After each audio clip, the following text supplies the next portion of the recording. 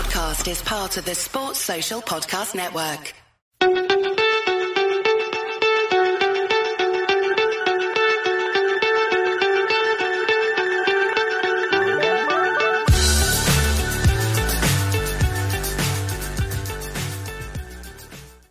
Hi everyone, and welcome to the Premier League Cricket Show with me, Ian Livo, and again with me as always, week in, week out, will be Hugh Newsome. How are we doing, Hugh? How are we doing? You all right?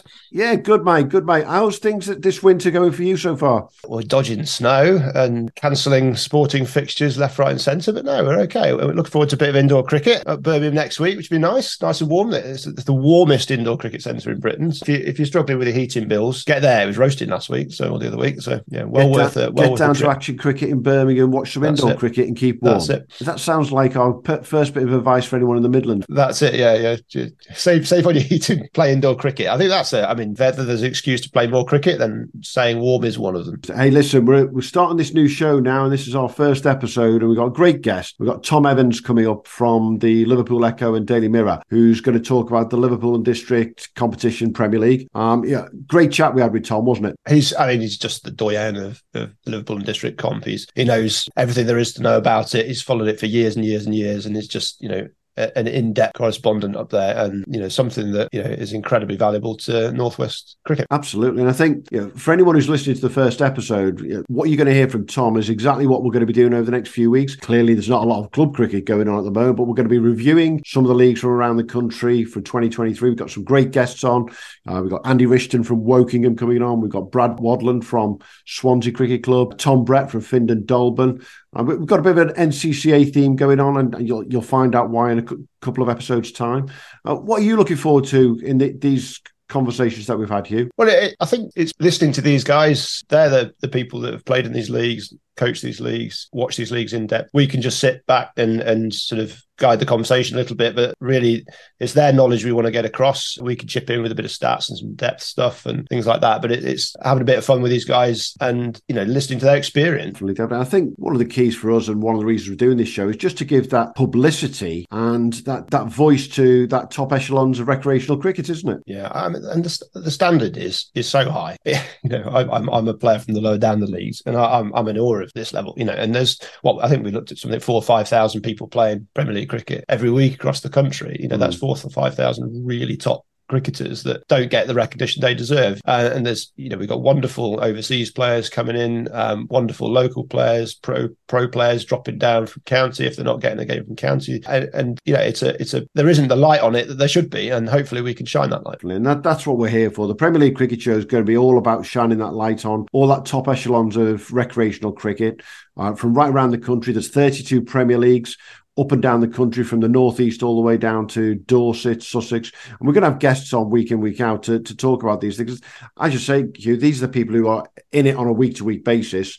We will get to watch a lot and see a lot and look at the stats, but actually they're the ones facing the balls or actually bowling the balls, aren't they? That's it. We can see snippets of stories emerging from game results and partnerships and bowling performances and things like that. But the real stories come from the people out in the field and the occasional bits of argy-bargy or people cleaning up 9 wickets for 8 runs or whatever it was last year.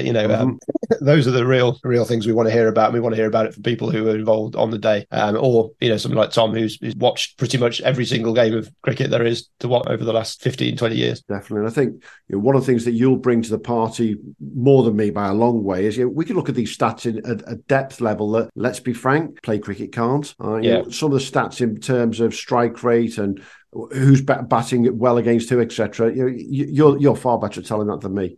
Yeah, I've developed a few tools that can bring that out. We've got analysis, bowlers versus batters, which batters prefer different types of bowling, ground statistics, all sorts of things that isn't available on Play Cricket. But so I think I'm looking to bring that level of detail, and looking at what it takes to win a Premier League, or lose. What are the key factors that teams need to take into account on a week-to-week basis? And the players and the captains, they will know these things, but it's nice to see it in data form. So I can hopefully bring that and add some value. Definitely. So we're going to get stuck into Tom Evans's episode right now. But if you're listening to us now, and hopefully you're going to be following us on our socials, which are TPL Cricket Show on both Insta and X, formerly known as Twitter. But you can follow us on all of those socials.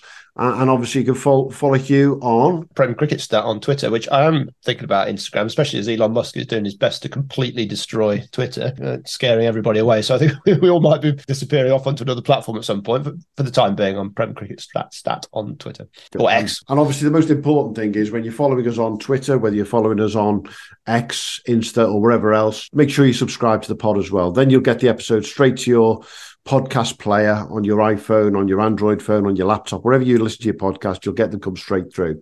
So I think it's time we hand over now to our guest, Tom Evans, and chat we had with him a couple of weeks ago. Enjoy. Right, so welcome everyone to Premier League Cricket Show again. And what we wanted is talk about the Liverpool District competition. It was another great season up in the Liverpool District area. Top three was Ormskirk. They ran away with it in the end. Beaten Northern, who you could argue potentially had their sights elsewhere in the T20 competition nationally as well. And Lee came third in the league. Unfortunately, down the bottom of the league, there was Colwyn Bay and Orrell Red Triangle. But to talk about the Liverpool competition today, we've got what I'd describe as a cricketing journalistic aficionado when it comes to the Premier League cricket. I'm being really nice to him. He is jet lagged today, so I'm going to be extra nice to him anyway. Welcome to the show, Tom Evans. How are you doing, Tom? I'm very well, thank you, and thank you very much for having me on. Absolute pleasure. And joining us once again, as always, is our statistician and chief statistician for every Premier League around the country, Mr. Hugh Newsom. How are we doing, Hugh? I'm not sure those are the right things to describe it, but it's better than most. I know. Keep building you up all the time, mate. Don't we? That's it. I'll knock myself down. Hey, listen, it was a good season in the comp again. Tom, what stood out for you during the season in particular? I think if you look at the weather, it was very much a regression towards the mean from last season. Yeah. Last season, the entire three first 11 divisions of the comp had 2 games rained off. Wow. All season. This season, I know statistically it's been the hottest summer on record in Europe and around the world, but climate change takes Saturdays off as well. It seems it's been quite wet, to be honest, and I think that's shown in the way that batters haven't been able to dominate quite as much. The team that won the comp, Ormskirk, did so by having a good variety of seam bowlers to select from. Yeah. They didn't just have one standout seamer and one standout spinner. They had Captain Gary Knight had somebody he could call on in any situation. He had a number of match winners there. Yeah, I think that showed in the way the league played out overall. Just on that, then, I mean, the first bowler in the top bowling rankings for the league, Scott Lees at Ormskirk, 39 wickets at 12. So there's quite a lot of bowlers taking quite a lot of wickets ahead of anyone from Ormskirk. Yeah. Another thing that last season was, perhaps because it was such a good year for batters, was particularly dominated by Wallasey's Indian left-arm spinner, Sumit Viveca, who's had a fantastic few seasons at the club. He's been very affected by injury this year and hasn't been able to put it consistently. Okay. He got 95 wickets in the Prem last year. He got, I think, 80 odd the year before. This year it's been, I think, the joint top wicket takers got 50 each, both overseas left armers. And I think, what I was saying about Ormskirk having more than one bowler they could call upon, because there wasn't anybody at any club who was consistently bowling sides out by themselves. Definitely. But let's get on to the batters, though, to start with, because we're going to come on to the bowlers in a second, but there's one standout in the batters at the top there, Hugh, isn't there? Tyler McGladdery, again, top of the nation in Premier League runs scored. Top of the nation. scored. That's a good thing to say. 1,154 runs at 72 in a swamp of a season. That's terrific performance. And he's 300 runs clear of second. Ollie Sutton Form being second place in Cobain, third and 870 runs. And the one that jumped out early doors in the season, Iron Juyal, I'm going to pronounce that wrong, only played 10 games in the end for Southport and Birkdale, 737 runs at 122. Wow. So, he obviously, his, I assume, departure for greater things, I suppose. You'll have to let us know, Tom, but that was a big loss for them mid-season. He picked up an injury. He got an elbow or shoulder injury. Yeah, he had to return to India for treatment on that, and they missed him for the second half of the season. Basically, it's interesting. I say they missed him. They had a decent season. Did S&B. I mean, a lot of that, Spoke to their captain Chris Cunningham a few times. He said AJ had a great influence off the field as well. Yeah. Oh, fantastic. Did it? Yeah, so he was able to. Yeah, he wasn't just putting up the runs. He was sticking around and helping out, and being a top pro across the board. He was, yeah. A couple of places above him in the run charts was JJ Fielding, young left-handed opener. He's actually leaving. He's actually going back to Ramsbottom. Okay. After a successful few years at S&B. But GL in the middle of the season, I think there was a period between sort of May and June when he was really hitting his straps. Before he picked up the knock, where he was just unstoppable. He was, left arm spinners are still kryptonite in the comp. They're the one bowler that everyone has to build their attack around. And he, as a right-hander, was playing them better than anyone I've seen. He was stepping out to them. He was hitting them inside out over the offside. He was different class for a while. He hit 3 consecutive centuries, which I think I got you to look up the stats on that mid-season queue, which hasn't been done for a very long time. I think 2007 was the last time. Yeah. S&B lost all 3 games, which is almost an aside. Yeah. That makes it even better, doesn't it? If they've lost all 3 games. Yeah. It's interesting though, Tom, that we've recorded with Cheshire as well, and these left arm spinners, we talk about it at test level, and we've talked about it in England from test level for many years, struggling against left arm spin. It's still happening down at club cricket level as well, isn't it? Yeah. Yeah. I don't know why it is. I don't know, but you don't really see many at the very, very top level. You don't see many. Who are the best left arm spinners in world cricket at the moment over the last 5 or 10 years? You think Jadeja? Yeah. Jack Leach has done a very good job for England. Yeah. But, he's not been skittling sides, and I don't know if that's part of the if that makes up part of the gap between the top club level and higher up in the professional game. You just don't come across them, really, do you? They're a real rarity, particularly in youth cricket. I'm more focused at youth cricket, and they're just not there. They're not there yet. Obviously they come later on, and there's not many left-handers anyway, left-arm bowlers anyway. So it's, and then I suppose at professional level, every club's got one, so therefore they practice against them. I think it's that. But in terms of nationally in the Premier League, I think we looked at its top 5. There's 5 of the top 10 bowlers in the nation. We're all left-arm spin, 2 right-arm spin, 3 seamers. There might have been 2 left-arm, and there might have been a leggy in there, actually. So, it was 7 or 8 spinners, and 5 of those were left-arm. I'm just looking now at the Premier Division and the comp's top 10. We've got the top 2 both overseas pro left arm spinners, and number 4 as well. The third is Tom Sefton, who's been doing it for years at Northern, twirling away as good as ever, seemingly. Mm-hmm. Yeah, it's a right arm offie at 5. Then it's 1 seamer, and the rest are left arm spinners, making up the top 10. It's incredible, isn't it? If you get one of them in your team, it just makes all the difference. Well, I think it's a bit of a circular logic to it, because teams who are looking for an overseas pro, they don't. GL this year for Southport was a bit of an exception because he was a top class batter.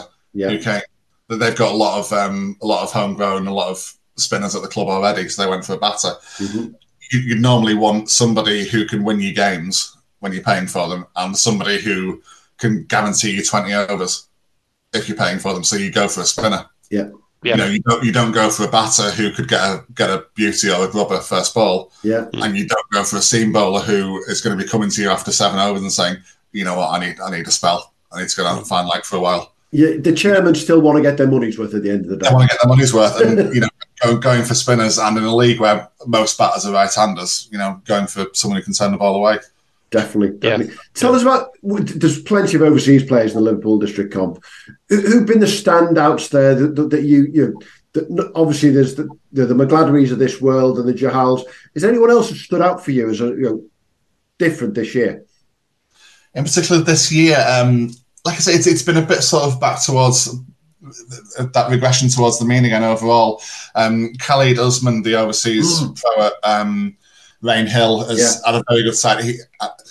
As a side, they've struggled at times this season, but ended up with a decent league position. I think he's been a big part of the reason for that. He's done a lot of the work. I went to see them. They were playing against Lee, who'd had a flying start to the season, and he bowled. It was one of the hottest days of this summer. It was ridiculously hot, sort of 25 degrees. Time. Yeah, something like that. And he bowled 27 overs in one spell. Wow. And then came into bat at number 5 after they lost 3 fairly quick wickets. So he put his feet up for half an hour, basically, while the top 3 lost their wickets. And then he came out and scored 95 not out as they went on and won the game. And that, we talk about all-rounders. That has to be, in terms of the games I've seen, which is at most one a week, obviously, that's by far the best all-round performance I've seen this year. Let's go into those bowlers then and look at those top stats. Khalid's right up there, isn't he, Hugh? Khalid Usman 50, 50 at 16. Vinay Chowdhury 50 at 16 as well for Wigan. Mm-hmm. Thomas Sefton at Northern 49 at 16 as well. 16 is popular. Chris Firth at 45 at 22, and Sumit Ruakar, is that pronounced correctly, at Wallasey? 42 at 17 in a curtailed season. So those are the top 5 there. Sukit Singh, it's 42 wickets at 19 as well. So also on 42 wickets. So those guys. Sumit Ruakar is just re-signed, I believe. I saw that on Twitter yesterday, I think it was, or the day before. So he's coming back again next season. Clearly backing him to be back to something like his old. He's obviously still been very good this year, both with bat and ball. But he was a huge reason why Wallasey won the title last year, and I think his drop off. They've got a lot of very good players. They've got a very good local core in that team. I think the fact that Vivic has been struggling with injury and a couple of others at the top of the order have struggled to find consistent form and the reason why they've had a very mixed season in the league, certainly. Yeah. Definitely. For followers of the competition, to see someone like Thomas Sefton continue to do what he's doing, it seems endless, doesn't it?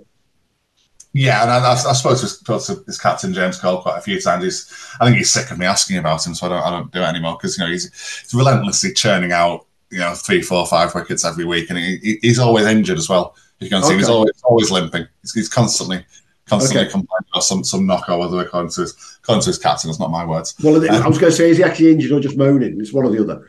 Well, you'd have to ask his captain. he always gives him 20 overs from one end. So. In my stats, Thomas Sefton, in all my stats, 792 wickets at 14 in 260 matches. So I don't know if I might not have the full set there and play cricket messes about, but that's a lot of wickets. He's 1,200 plus wickets on play cricket, and there aren't many that go over 1,000. No. So we know the numbers are huge, and this is proper play cricket, whereas. We have this conversation on the pod regularly where it's the before play cricket, a bit like the old Premier League in football. Nothing ever happened before play cricket, clearly. But we've got all kinds of people with all kinds of runs and wickets missing. But I think they're all on there, aren't they? Yeah, pretty much. Yeah, he's very much a player off of the play cricket era. Like he's been around for a long time. If we sort of look at mid 2000s, sort of 2007, 2006, is where it starts to get unreliable in my. I'll agree with that. I started using the phrase since records began, or where records are available. Yeah, we use BPC before play cricket. And there are some clubs. We've got a club down in Surrey called Stoke Darban, who've got scorebooks going on back to the 70s. And the stats then are just phenomenal when you start to see everything. But hey, that's a little aside. What about the all-rounders in the league, Tom and Hugh? Who's been standout there? You're one of them, obviously. Yeah, so Khalid 305 runs, 50 wickets. Manny McKernan, 743 runs, 26 wickets. Sumit Ruakar in his curtailed season, I think he maybe batted in 3 games that he didn't bowl in. Yeah. 350 runs, 42 wickets. Ollie Sutton at Formby. 879 runs, 13 wickets. Sneaks in there on the all-rounders. I think I've got they have to hit so many wickets before they pop up there. Yeah. Vinay Chowdhury in 118 runs, 50 wickets. And then, John Dotters, 307 runs, 40. Daniel Beaver at Wallasey again. That's 470 runs and 31 wickets. So it's it's those all-round contributions that are crucial to putting consistent form together across the league, not just occasional flashes of brilliance. It's those consistent performances week in, week out, which is so important. Yeah, for Sutton at Formby, he's been around. He's been putting in this kind of performance for a few years now, but this has been a real breakthrough year for him, I think, in terms of the numbers. Certainly, he bowls fairly rapid left arm seam as well. Mm-hmm. Whereas I think 13 wickets at 30. That's certainly good numbers. Definitely. It's great from our perspective. I mean, we talk local every now and again. Matty McKiernan's had a great season up in the comp. One of our Derbyshire inverted commas exports.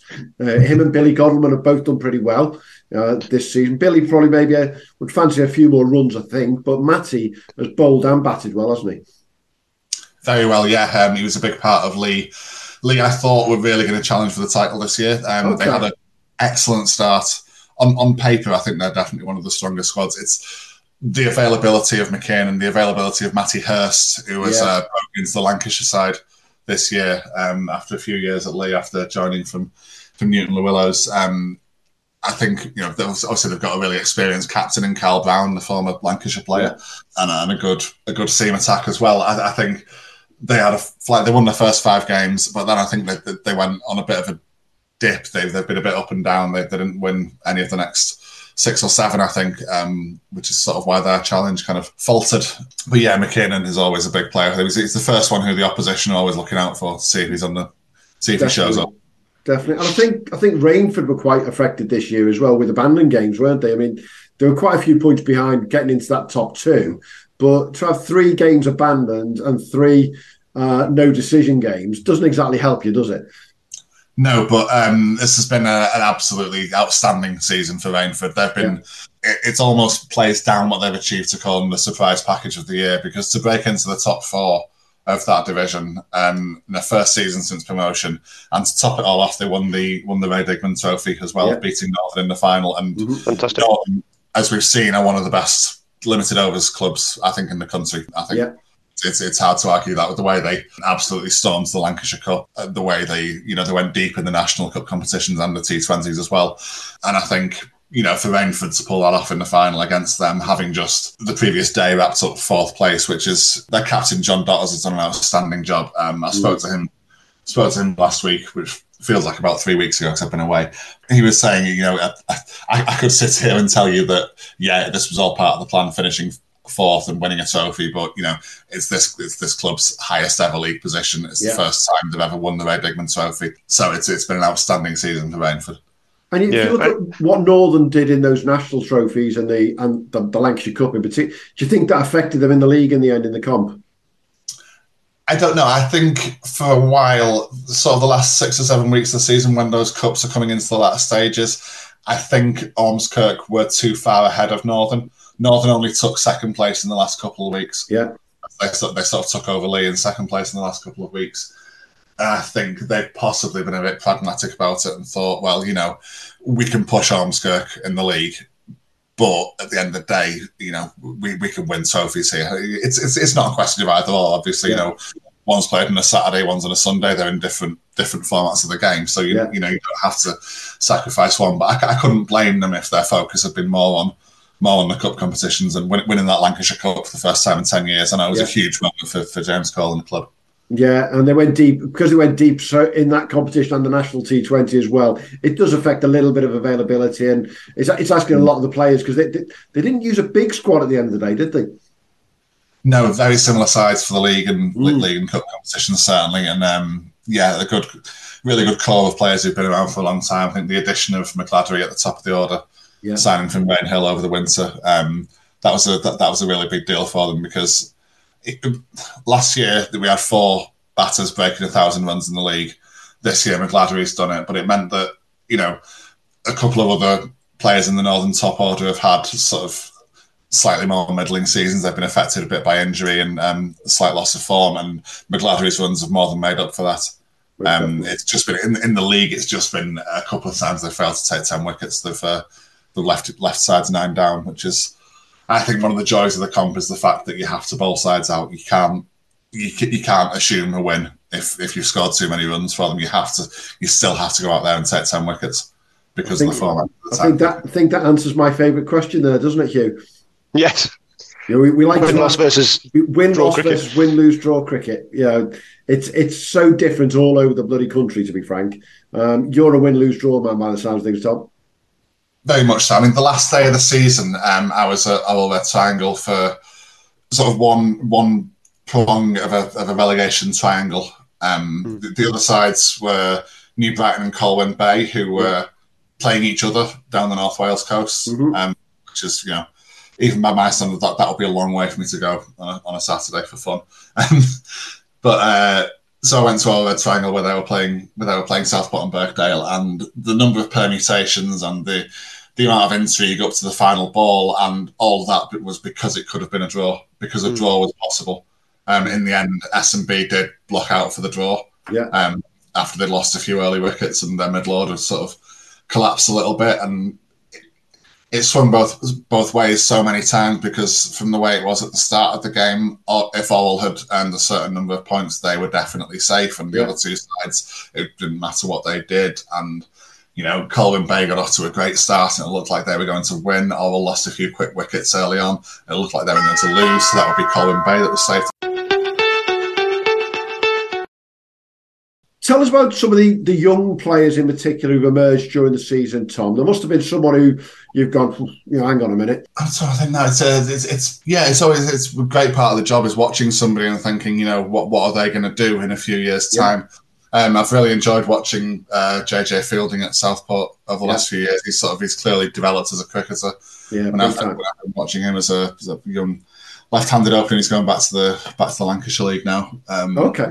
But he's going as a more developed player because of his time in the comp. That's what it's all about. And there's a few sort of young spinners, young bowlers coming through. I think there's clubs are sort of relying on them a little bit now, which is good to see. I think Lee have got some good young batters in their top order as well. Matty Hurst, obviously, who's getting some recognition with Lancashire. It's great to see. And like I say, Formby have got a good young side as well. Very experienced top order, but the likes of Ollie Sutton, I think, is just into his 20s. He's had a great season, and it's fantastic to see players coming through. Yeah, and I think the comp's going through a bit of a transition there at the moment, isn't it? You get these peaks and waves where the squads are not aging but get older, and then all of a sudden there's a big track of youth coming through at the moment. Yeah, I think it can often cause issues for clubs when they have to sort of make that transition, when they have to sort of start. It's a key part of captaincy, I think, when they have to, knowing when to trust young players to step up. I know Northern particularly they will often give young players, like very young, some of the 14, 15-year-olds, a game towards the end of the season. I know a lot of clubs do that too. Northern as an example there. But it's because you don't want to suddenly have a slew of retirements and suddenly have to trust all your youngsters at once with no one around to guide them. Definitely. And that brings us round to sort of the perfect way to end most of these conversations we're going to have with people about, you get to the end of the season, the club's already looking at who's not going to be there next year. You've talked about a couple of the people who are moving on already. What can you see happening during the winter and into the spring? Is there going to be quite a lot of movement, do you think? I would have thought so, yeah. I mean, the two teams that are promoted to the Premier Division are very strong already. Newton Willows and Birkenhead Park. On the field in 2022, they would have finished, I think, 5th and 7th in the Prem. Okay. They both had 80-point deductions for off-field matters. Right. Newton Willows fielded a player who was, choose my words very carefully here because it was a whole thing, believe me, who was incorrectly registered. He was on the wrong visa. Okay. Birkenhead Park selected for their first team a player who was registered as a second team player without getting prior permission from the league to do that. Both were given, they weren't given the maximum penalty because the league accepted that they were honest mistakes, but they were given enough of a penalty to drop them into the relegation zone. And they couldn't escape. So that was a bit of rancor was caused by that. And it's kind of fitting that, they made Division 1 very strong last year because obviously they kept a lot of their players. Young Ben Walkden, for example, the opener at Newton Willows, he got about 900 runs in the Prem in 22. has stayed with the club, and about 700-800 this year in Division 1 as well. So they're two already very strong squads coming up. So I think teams who are around the bottom, like New Brighton, just escaped relegation on the last day, and the likes of Rain Hill and possibly Wigan as well, will be looking over their shoulders and thinking, hang on, these two sides that are coming up, we can't assume that either of those are going to be anywhere near the bottom this year. No, not at all. Strong squads, so they're going to need to strengthen. Wigan did well this year. They with the help of Vinay Chowdhury, the overseas pro. Also, someone else has had a good season in terms of young players. Actually, Adnan Mikel, who was featured on the Field of Dreams. Field of Dreams show. He's really had some breakthrough performances for Wigan this year. It's been great to see as an all rounder as well. Most definitely, tremendous story, that one, isn't it? Great, yeah, it's fantastic, and there's an untapped resource out there, isn't there? Yeah, it's been great to talk in depth about the Liverpool comp with somebody who actually knows more about it than me and Hugh do. We did talk about it. Give you that impression that I've done my job. So. Yeah, well, we talked about it probably 6 to 7 weeks ago, and I think we can get by. I'm lucky that I know most of the clubs up that way anyway. Blag it, I think is the word. I can blag it. Yeah. No, I can get by. You blag it. There are some of the leagues that we've got. Absolutely, we need that guest big time, and they'll be coming up in the next few weeks. We'll keep in touch, Tom. Be great to keep an eye on what's happening next year. Be a good season next year. I'm pretty sure. Fingers crossed. We just don't have a July like we had this year. We get back to some normal weather, right? Yeah. So all coming in July like that sort of did really sort of split the season up and break it into and stop a lot of momentum, I think, for a lot of sides. But like I say, this summer in terms of the number of games rained off was a lot more typical than last summer. So exceptional. And keep the coverage going. I mean, it's really, really appreciated. By myself and probably thousands of people. I think you probably don't realise quite how many people are paying attention to your constant stream of information and news and comment. It's really, really valuable for us all. Well, thank you. That's good to hear. Appreciate you saying that. I do it for the love of it, and it's amazing to hear that people appreciate it and people enjoy it. That just it's brilliant. Yeah. It is. I'm even interested about your trip to New York now. So that's Cheers, Tom. Cheers. Thanks guys. Thanks for listening to the Premier League Cricket Show. If you haven't already, make sure to hit that subscribe button so you don't miss out on future episodes and stay updated on all the latest news, views and discussions from around the cricket Premier Leagues. And be sure to follow us on X, formerly known as Twitter, and Instagram at TPL Cricket Show on both. Join the conversation, share your thoughts and connect with us and your fellow Premier League cricket fans.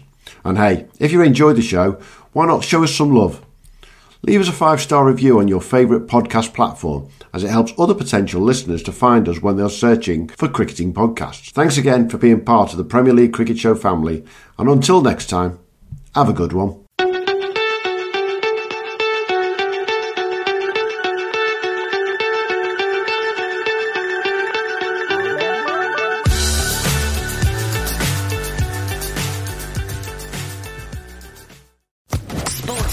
Podcast Network.